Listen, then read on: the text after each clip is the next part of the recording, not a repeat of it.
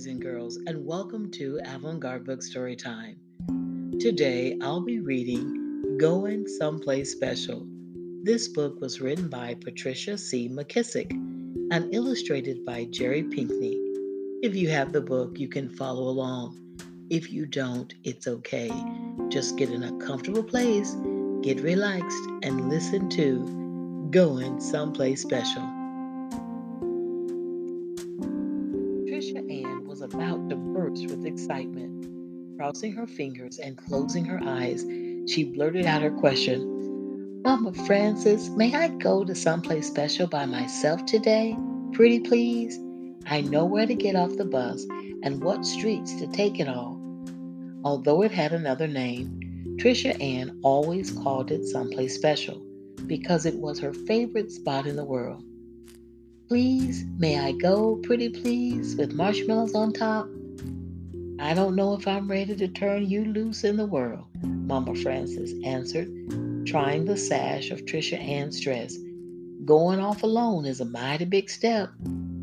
I'm ready, the girl said, taking a giant leap across the floor. See what a big step I can make? Mama Frances chuckled, all the time studying her granddaughter's face. I trust you'll be particular and remember everything I've told you. I will, Tricia Ann said, real confident-like. Suddenly her smile grew into a full grin. So you're saying I can go? I reckon, but you best hurry on before I change my mind. Pulling her pocketbook up on her shoulder, Tricia Ann blew her grandmother a thank you kiss. Then she rushed out the door and down the sidewalk. And no matter what, Mama Frances called after her, hold your head up and act like you belong to somebody. At the corner, a green and white bus came to a jerky stop and hissed. When the doors folded back, Tricia Ann bounded up the steps and dropped in the fare, same as when Mama Frances was with her. The girl squared her shoulders, walked to the back, and took a seat behind the Jim Crow sign that said Colored Section. Tricia Ann had seen such signs all her life. She recalled the first time she and Mama Frances had taken this bus ride, and her grandmother had told her, those signs can tell us where to sit, but they can't tell us what to think. I'm going to think about some place special, Tricia Ann said to herself, and turned to look out the window. Stop by stop, the bus began to fill. At the farmer's market, people crowded on, carrying bags of fruits and vegetables. Mrs. Granel, Mama Frances's friend from sewing club, climbed on board. As she inched her way toward the back, Tricia Ann noticed that there were no seats left behind the Jim Crow sign, so she stood up and gave Mrs. Granel hers. It's not fair, she said, glaring at the empty seats up front. No, but that's the way it is, honey, said Mrs. Granel. I don't understand why, she began, but by now the bus had reached Tricia Ann's stop in front of Capitol Square in the heart of downtown. The doors swung open and she hurried off. Carry yourself proud, Mrs. Granel called out the window as the bus pulled away. Holding her hat, Tricia Ann leaned back as far as she could to see Peace Mountain's magnificent water show. It made her dizzy to watch the sprays that shot high into the air, but she liked the feeling and turned round and round with her arms outstretched. Then giggling, she staggered on wobbly legs to a nearby bench. Instantly, Tricia Ann leaped to her feet. On the bench was a sign that said, for whites only. Her face fell, and she wished for Mama Frances's strong hand to hold. Silly signs, she muttered as she strutted away on sober legs. At the edge of the square, she greeted Jimmy Lee, a street vendor. What's got your face all clouded up like a stormy day? He asked, handing Tricia Ann a free pretzel. Jim Crow makes me so mad, she said. My grandfather was a stonemason on Peace Fountain. Why can't I sit down and enjoy it? Jimmy Lee pointed to a sign in Monroe's restaurant window. He said, My mother cooks all the food they serve, but do you think we can sit at one of their tables and have a BLT and a cup of coffee together? Then, with a chuckle, he whispered, Not that I'd want to eat anything Jesse cooks. That man can't even now scald water. The light changed, and Tricia Ann carefully started across the street. Don't let those signs steal your happiness, Jimmy Lee called after her. Tricia Ann pulled her shoulders back and fixed her thoughts on being inside that warm and welcoming place where there were no signs.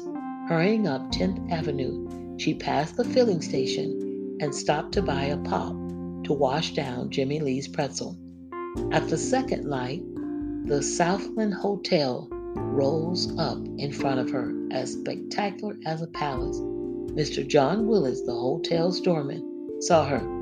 I believe an angel done slipped away from heaven, he said, smiling. Tricia Ann managed to smile back. Mr. John Willis always said the nicest things. No, sir, it's just me. Your mouth is smiling, but your eyes aren't, he said. Just then, a long white car with 2 police escorts pulled up in front of the hotel. A man with black shiny hair and shy eyes stepped out. Suddenly people were everywhere screaming and begging for his autograph. Tricia Ann caught in the crowd and swept inside. So often she'd wondered what it would feel like to walk on the royal red carpet that covered the double winding staircase, or to stand in the light of the chandelier that looked like 1,000,000 diamonds strung together. Now, there she was, smack in the middle of the Southlands Hotel's grand lobby. Somebody pointed at her. What is she doing in here? It seemed as if the whole world had stopped talking, stopped moving, and was staring at her. The manager pushed his way to the front of the crowd. What makes you think you can come inside? No colored people are allowed. And he shooed the girl away with his arms. Tricia Ann backed out, shaking her head. I didn't mean, she said, trying hard not to cry. Hurrying past Mr. John Willis, Tricia Ann ran straight into the Mission Church ruins where Mama Frances often stopped to rest.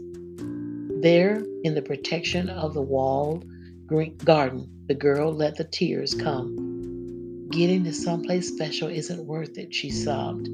I'm going home. My flowers have been watered already, came a voice above her. It was Blooming Mary, an elderly woman who took care of the garden with neither permission nor pay. Everybody said she was addled, but Mama Frances didn't agree. Blooming Mary is a kind and gentle soul, she told Tricia Ann. You lost, child? The woman asked. Trying to steady her voice, Tricia Ann answered, No, ma'am. I just wish my grandmother was here to help me get to someplace special. You can't get there by yourself? It's too hard. I need my grandmother. Blooming Mary nodded and thought on the matter. Then she said, I believe your granny is here, just as my granny is here, with me even as I speak. Listen close. Tell me what you hear. All Tricia heard was the distant buzz of a bumblebee. What was Blooming Mary talking about? But as she listened closer, she began to hear her grandmother's steady voice. You are somebody, a human being, no better, no worse than anybody else in this world. Getting someplace special is not an easy route, but don't study on quitting. Just keep walking straight ahead, and you'll make it. Tricia Ann recalled these words from many conversations they'd had in this quiet place. They were so comforting she didn't feel alone anymore. She wiped her eyes and straightened her hat. You were right, ma'am, the girl told Blooming Mary. Mama Frances is here, and she wouldn't want me to turn back. So you aren't lost after all, said Blooming Mary, giving Tricia Ann a bright orange zinnia. No, ma'am, I'm not. And saying goodbye, she headed real determined like on her way. 2 blocks later, Tricia Ann came to the Grand Music Palace where a group had gathered for the matinee performance. As a girl approached, a little boy spoke to her. Howdy, I'm Hickey, and I'm 6 years old today.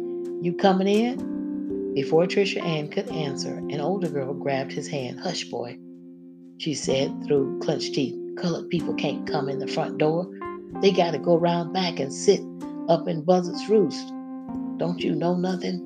His sister whispered harshly. Hickey looked at Tricia Ann with wide, wondering eyes. Are you going to sit up there? In the last 3 rows of the balcony. Why? I wouldn't sit up there, even if watermelons bloomed in January.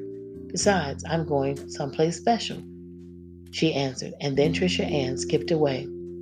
I want to go where she's going, she heard Hickey say as his sister pulled him through the door. At the corner, Tricia Ann saw a building rising above all that surrounded it, looking proud in the summer sun. It was much more than bricks and stone. It was an idea. Mama Frances called it a doorway to freedom. When she looked at it, she didn't feel angry or hurt or embarrassed. At last, she whispered, I've made it to someplace special. Before bounding up the steps and through the front door, Tricia Ann stopped to look up at the message chiseled in stone across the front facing. Public Library. All are welcome. The end. I hope you enjoyed this story, Going Someplace Special, written by Patricia C. McKissack and illustrated by Jerry Pinkney. Have a beautiful day, boys and girls.